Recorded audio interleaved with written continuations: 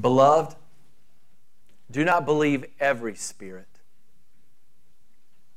but test the spirits to see whether they are from God. For many false prophets have gone out into the world. By this you know the Spirit of God. Every spirit that confesses Jesus Christ has come in the flesh is from God. And every spirit that does not confess Jesus is not from God. This is the spirit of the Antichrist, which you heard was coming and now is in the world already. Little children, you are from God and have already overcome them. For he who is in you is greater than he who is in the world. They are from the world. Therefore they speak from the world, and the world listens to them. We are from God. Whoever knows God listens to us. Whoever is not from God does not listen to us. And by this we know the spirit of truth and the spirit of error. Are you a fan of the Holy Spirit? John is. John would have understood the Holy Spirit from his studies of the ancient Hebrew text. He would have known that in the beginning there was the we, let us create man in our image, and some interpret that differently, but I still like the interpretation that there's the Father, the Son, and the Spirit saying we're creating people in the image of God. We know that the Spirit hovered over the void and dark and chaotic world that he intentionally created and then began to be involved in the process of creating order and beauty. We know that God sent his Spirit to fall upon certain men like Bezalel, and he was given the gift of craftsmanship. Someone like Miriam was given the ability to sing psalms. There was Moses and Joshua and the elders who had the Spirit fall on them, and they were able to lead Israel well and make good judicial decrees. You had the judges. Those guys, the scandalous, a lot of them, had the Holy Spirit falling on them and empowering them to do everything, like killing a bunch of Philistines at one time with the jawbone of an ass. The Spirit fell upon Saul. The Spirit fell upon David. The Spirit fell upon other kings and the prophets. It just continues on. John would have understood this, and John would have looked back at the Old Testament scriptures, and he would have realized that the Spirit is the one who regenerates, in the words of Ezekiel, that preachers can preach all day long and give you good truth, but you won't understand unless the Spirit comes and does that work of CPR on the heart and opens your eyes and helps you understand and motivates your heart. In the words of Ezekiel, if he breathes life into dead bones. John would have understood exactly that Isaiah said, when the Messiah comes, better days are coming. Why?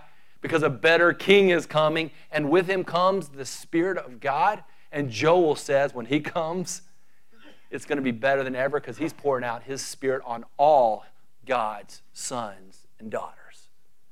And so John would have grown up understanding his Hebrew text, and he would have been a fan of the Holy Spirit. But this he would have also known, that the Holy Spirit fell upon believers and then took off for a while. And then would fall upon believers and take off for a while. Kind of like the Holy Spirit would come into the Holy of Holies sometimes, and then you'd see him marching out of the temple and over the hill, and he'd be gone for a while. So John would have understood all this, but everything changed when theology became practical, when he actually started experiencing it. John met this guy, Jesus. Jesus said, come follow me. I want you to be one of my 12 fellows, my apostles, and we're going to do some great things together. John said, I'm all in. Jesus would have told him, or maybe even introduced him to Mary, who said, let me tell you what the Holy Spirit did to me. I was impregnated by the Holy Spirit that Jesus could be fully God and fully man without the influence of sinful man. John then would have heard maybe John the Baptist tell the story. Yeah, I was out in the wilderness. I was doing my preaching gig, and all of a sudden Jesus Christ came. And I'm sitting there going, this is incredible. Let me turn the pulpit over to him. I need to be baptized by him. But Jesus said, no. It's time for me to be baptized by you. And when I baptized him, John the Baptist would have said, you wouldn't have believed it. The Holy Spirit came down like a dove, landed upon Jesus. All of a sudden, the Father gave his applause from heaven saying, this is my Son. And from that point on, Jesus would have told John, Jesus was filled with the Holy Spirit like no one else, without measure. Jesus then said, fellas, you've been following me. It's time for me to send you out.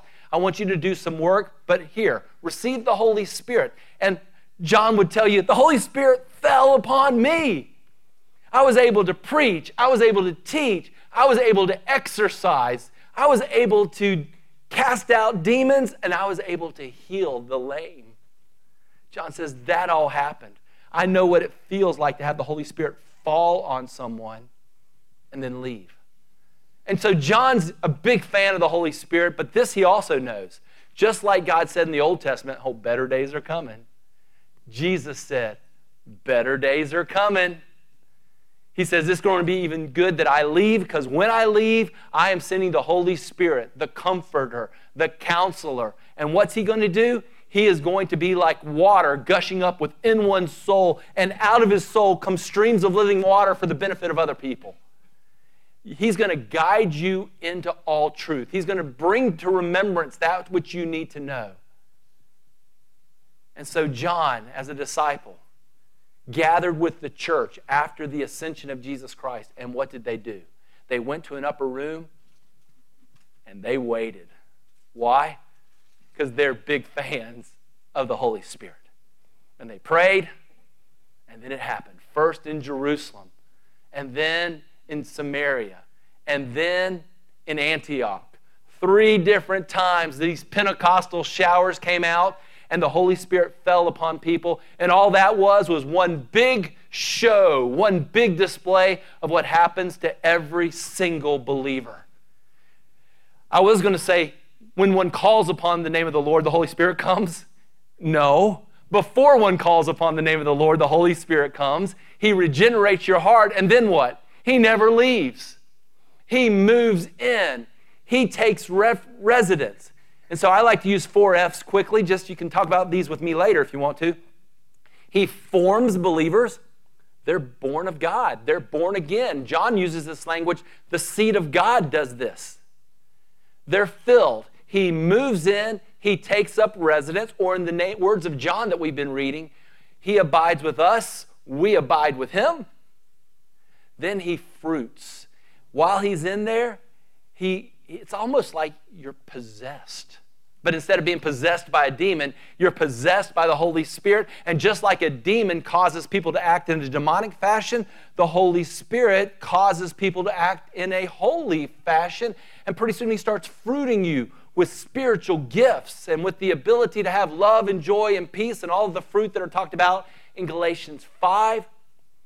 So the Holy Spirit forms, fills, fruits, and then every now and then, when he wants to, he falls upon people still. He gives people the opportunity. Elders may gather together and anoint someone with oil, and you know what might happen? That person might be healed.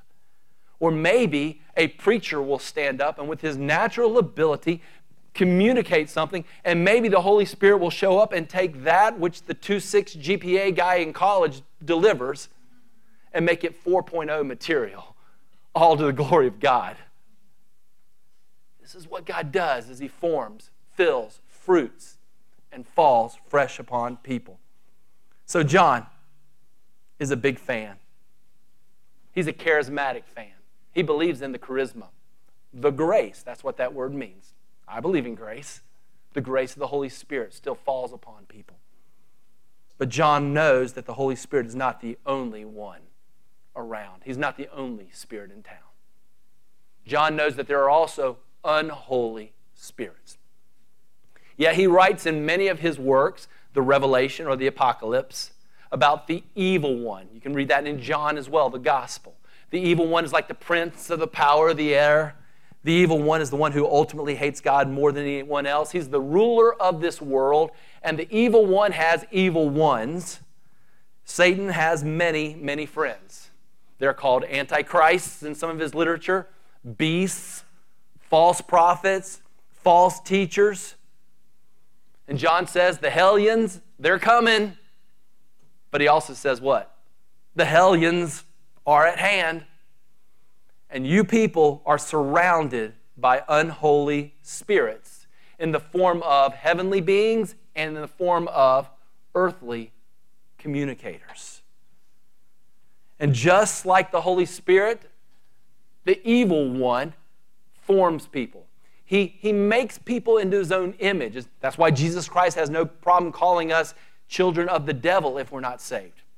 And just like the Holy One fills and moves in, so the evil one or his spirits do have the ability, as you see in maybe the demoniac of the Gadarenes or in Mary Magdalene. The evil spirit can move in and actually possess someone who is not of Christ. And just like the Holy Spirit fruits, so the evil one empowers and falls upon and causes people to have sometimes incredible power to do really out of this world supernatural stuff. John knows this. And he knows that sometimes these evil spirits look devilish, like the witch of Endor, or maybe that madman that I talked about, the one who was possessed and would break off chains and would run through the tombstones naked. But sometimes they look like angels of light. Sometimes they look like authors, evangelists, and preachers.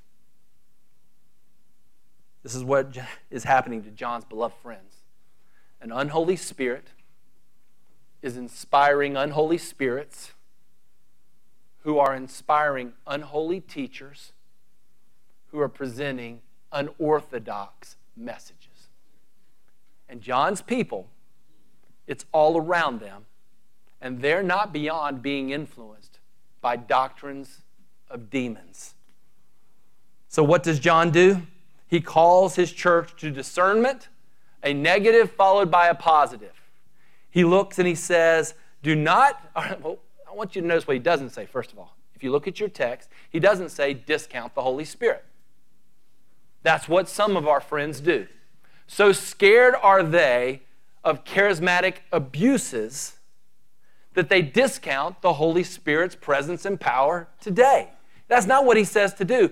John Stott would say, don't be suspicious, but don't swallow everything either. Don't deny the reality of the Holy Spirit, but don't be gullible. Don't be naive. Don't ever come to the conclusion that a supernatural show means godly reality. You are to test everything. You are to try everything. You are to do what I do when I sell a car.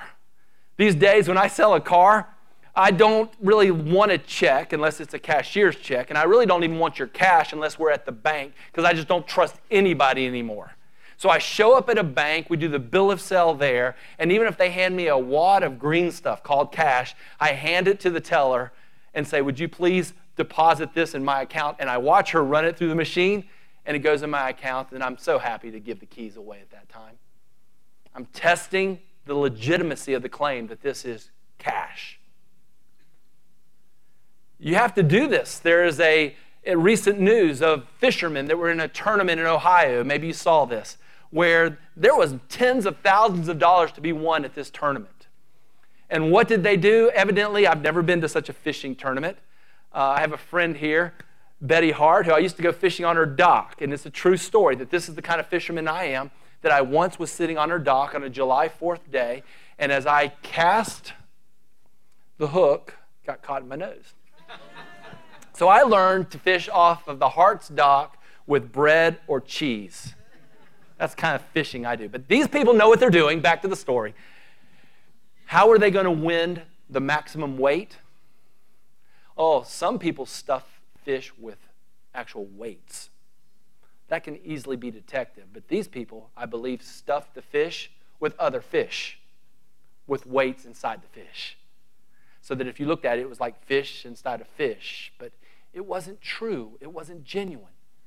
This is what you're to do. Negatively, don't discount the Spirit. Negatively, do not trust everybody, not even your preachers. Positively, test examine, prove.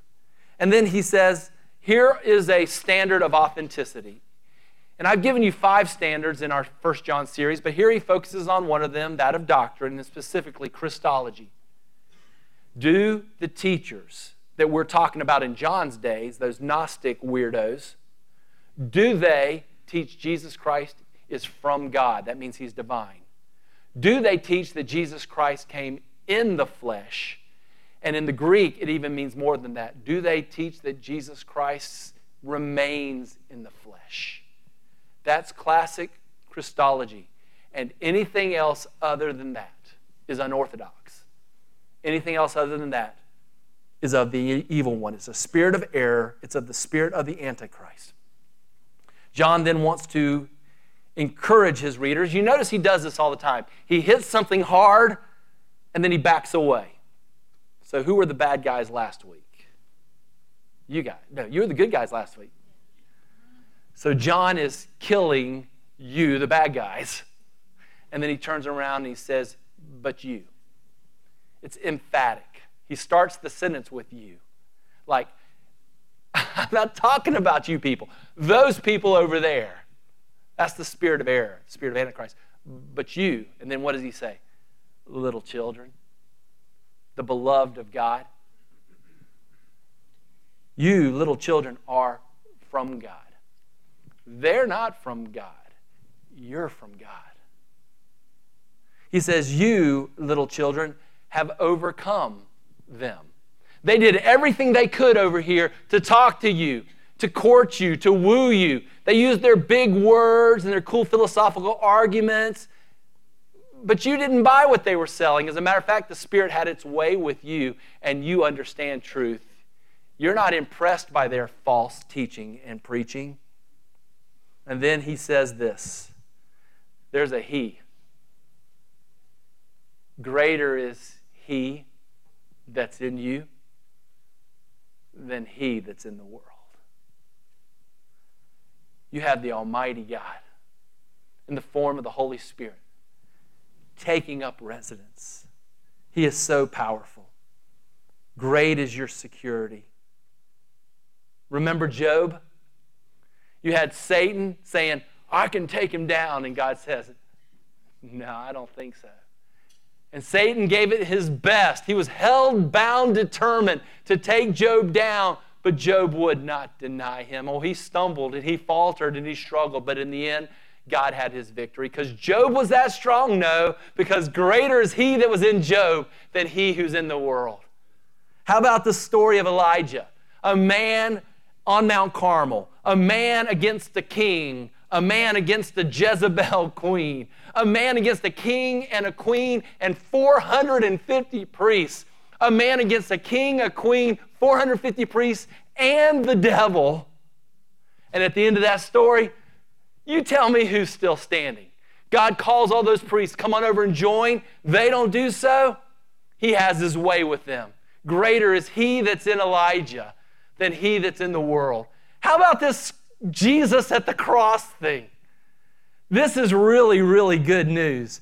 Over on this side we have, in this corner, the Pharisees and the Essenes, the Sadducees and the Herodians, the Romans and the priests, the elders and the scribes, the soldiers, the governors, the kings, Satan and all his demons. On this side, in this corner, Jesus the Christ, loved by the Father, filled with the Spirit. He stood tall, but then he went to the mat. He got back up, but then he went to the mat again. Over and over he went down, and finally he went down for the count. Why? Because he chose to. He took a beating so that we as sinners wouldn't have to. But then, up from the grave, he arose. Greater is he who is in Jesus Christ than they that are in the world. There's this guy, Steve Green, who wrote this song. Keith Green then re-recorded this song. It's called The Victor. And I want to sing it for you. Let's just take a moment of meditation. The sermon's not over. Don't get all excited. But why don't you rejoice? Greater is He who is in Christ and He who is in you than he who is in the world.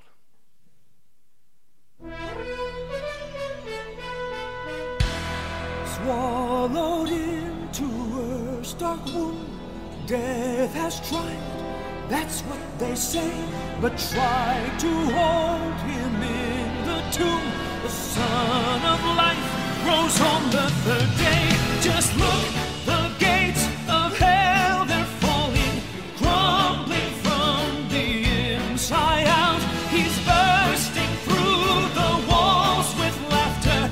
Listen to the angels shout. It is finished. He has done it. Life conquered death. Jesus Christ has won it. His plan of battle fooled them all. They led Him off to prison to die. But as He entered Hades' hall, He broke those hellish chains with a cry. Just listen to those demons screaming. See Him bruise the serpent's head. The prisoners of hell, the Savior's redeeming. All the power of death is dead. It is finished. He has done it. Life conquered death. Jesus Christ has won it. Just look, the gates of hell, they're falling, crumbling from the inside out. He's bursting through the walls with laughter. Listen to the angels shout. It is finished. He has done it. Life conquered death. Jesus Christ has won it. Jesus Christ has won it.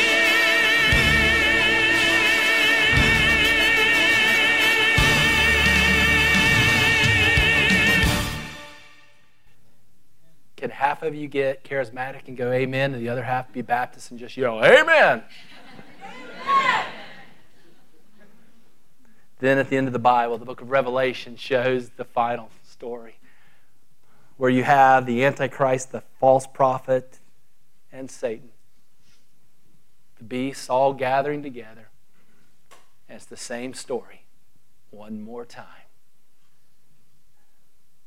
This is who we have within us. He who is within us is greater than he who is in the world. So this leads then to the choice. Title of the sermon. It's either the apostles or the apostate. The apostolic or the apostate. There's the they in the text. The they are the council of the Illuminati, the council of the Antichrist and the evil spirits and the false teachers with their false doctrine. And it says, what did they do? It says they are not of God. They get their message from the world, and they are on a pretty good ride right now. You know why? Because the world likes what they're selling. The world's buying it, and the world says, give us some more. The apostle then says, but then there's the we. And I interpret this as the apostles saying, you people have a choice. You can either listen to them or you can listen to we, the apostles and the orthodox teachers of the church. We are of God. We know God. And we are not so impressive to them, but we are always listened to by you And that's how you know you're of the Spirit of truth. So Horizon Church, what are you to do with this information? Awareness. Recognize Satan's passion, his team, and his success. He's the grand narcissist. He was the first. He's the best. He loves himself, and because of that, he hates God with all of his might. He would take him down, but he can't touch him. He would take down the Son of God, but he's already lost there. He'll try some more. He's going to keep losing. He realizes, well, then I'm going after all those people made in the image of God. All men and women are hated by Satan. But especially, man, his mouth starts drooling. Gets all jittery and excited when he thinks, I can take out people who are the bride of Christ, the children of God. And Satan has his team. He has his people. Some of them are spiritual, and some of them are temporal. His team includes parents who refuse to bring up their children in the nurture and admonition of the Lord, who bypass the church, biblical discipleship, and ignorantly turn over their precious children to the crap of culture. Parents who prioritize material and temporal gain more than anything.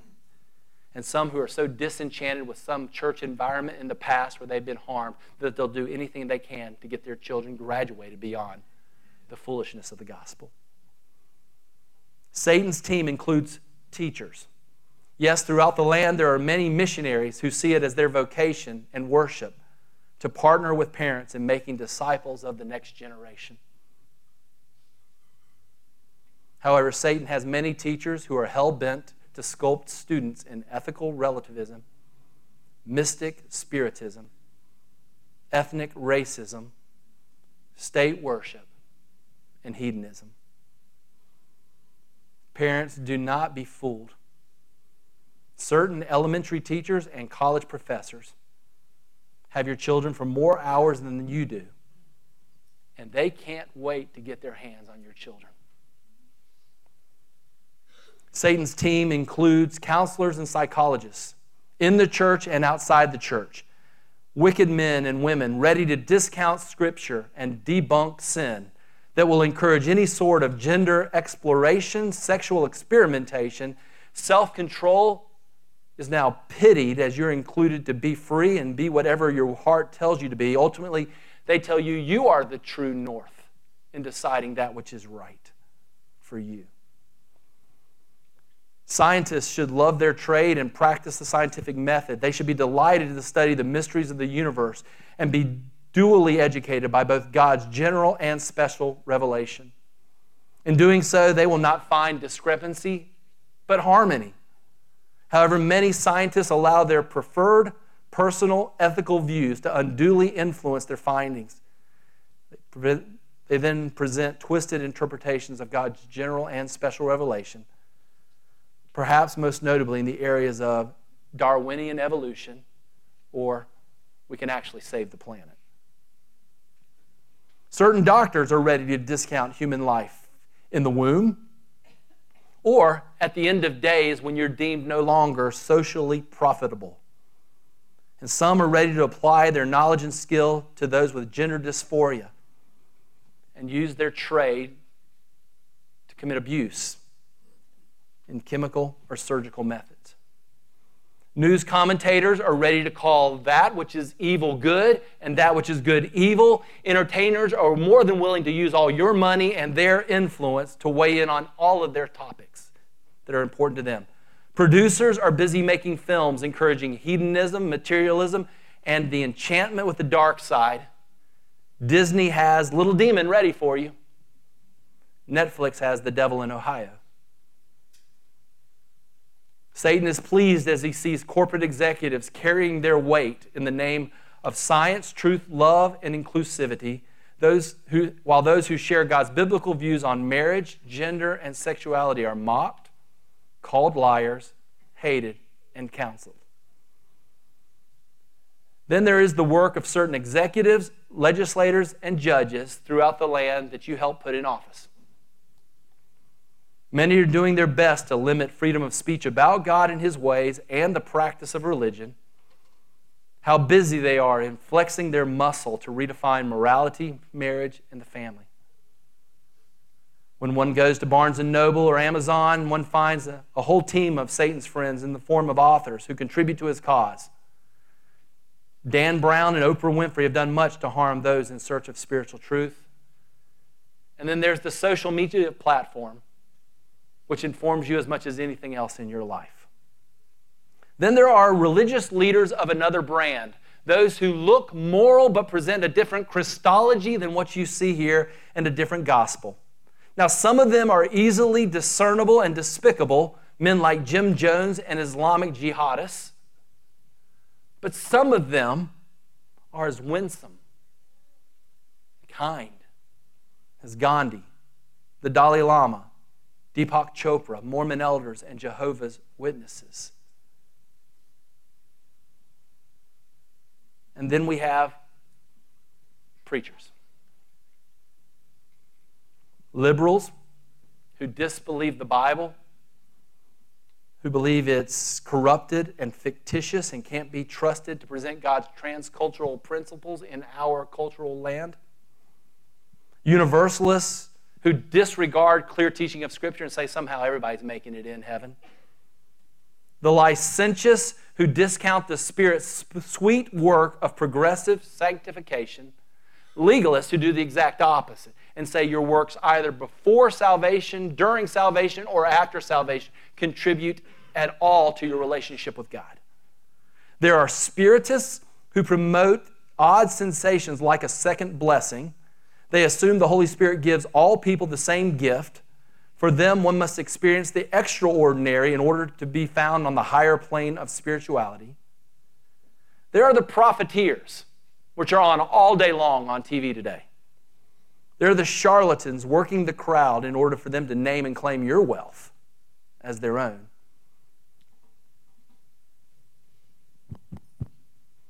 And then there's the cruise ship directors. This is my temptation. We are people who will do anything to keep the party going, to keep the ship on calm waters. We pretend we're mostly interested in our consumers, but really, it serves us well to keep everything nice and clean and happy. We are mostly interested in attracting, producing, entertaining, and massaging our customers. We're not so excited to engage at the personal level. We like to keep our own dirty laundry hidden. The institution must grow. The show must go on. Satan and his team are wildly successful. The God of this world has blinded the eyes of many. I could read you Romans chapter 1. I'll just leave that to you and your small groups for you to see how successful is Satan's campaign. But friends, that's not us. We're aware of this, and now we stand in awe. That in the midst of this whole generation of people who are being impressed by all that the world has to offer, here you are. You're here. You're sitting under the Word of God, and many of you are going somewhere else tonight. Why? Don't take credit for it. Be humble. You're here, you're listening, and you're not offended by this message because the Spirit is working in you, and He's doing in you that really good work. And so don't stand there arrogantly, but stand there in awe. Wow, this is absolutely incredible that the Holy Spirit gives us such security. How happy we can be. How intelligent we can be. How can this be? We sit there in awe. Thirdly, and now we find ourselves with a new appetite. Satan is still coming at you, and he wants to twist your minds. And so to be healthy, one must what? One must stop eating that which is unhealthy. But that's not enough either. One must start eating that which is healthy. In the words of Paul, one must put off certain things. One must put on certain things. Less banana splits, more broccoli.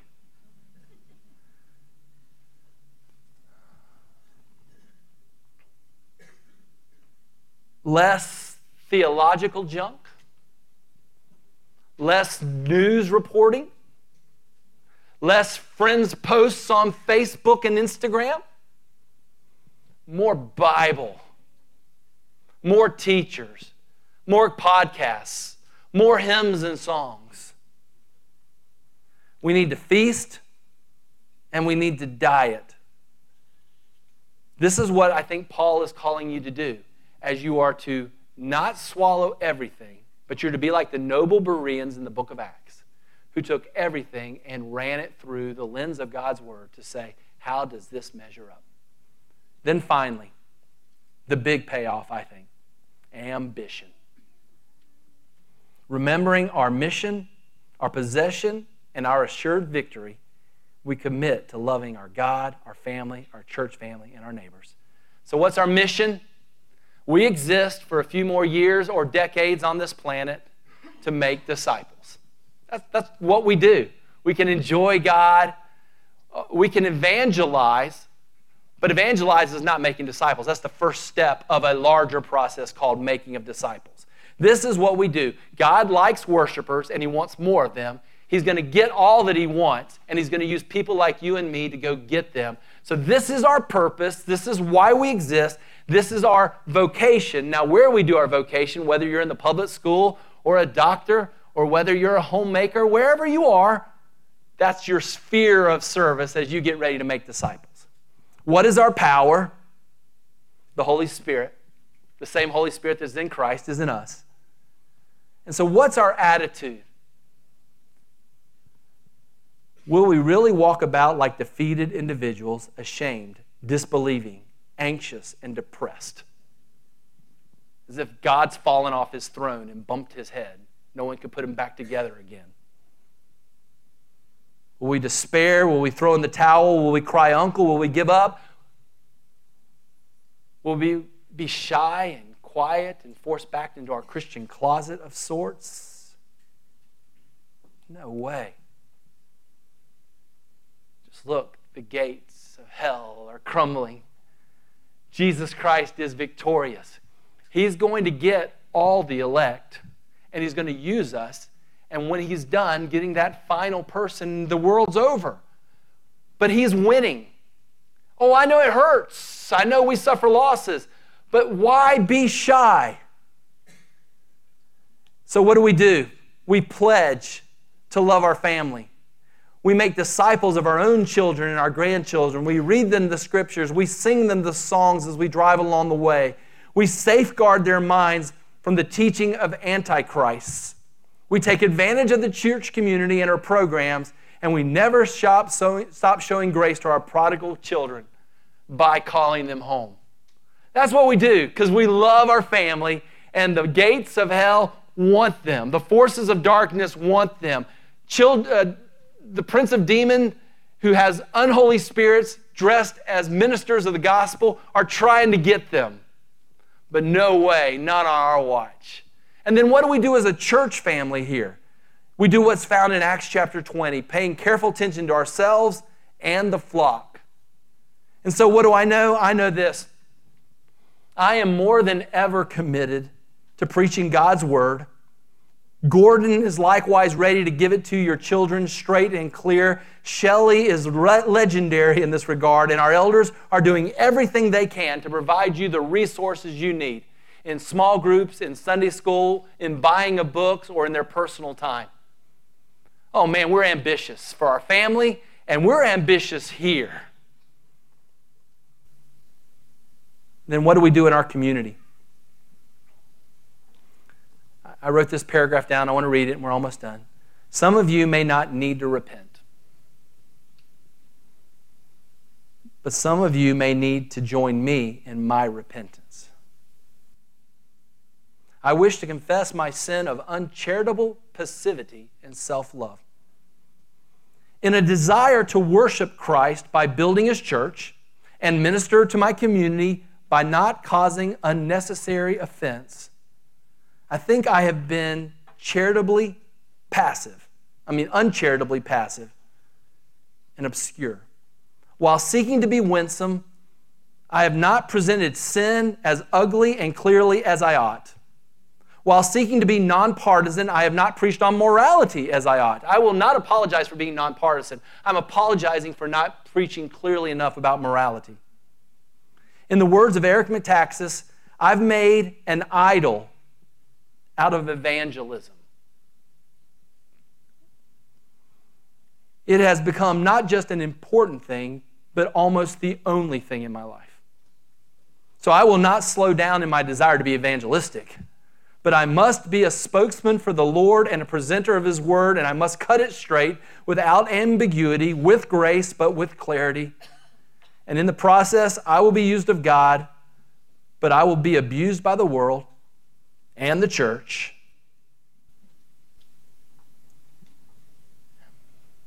And I'm ready. God's done something in my heart. Bring it on. It's God's Word. What does He have to say? I must be more faithful to my Christ, to His Word, than to you. And those in the community who are living foolishly in this life, which is followed by hell, need to have it straightly presented to them.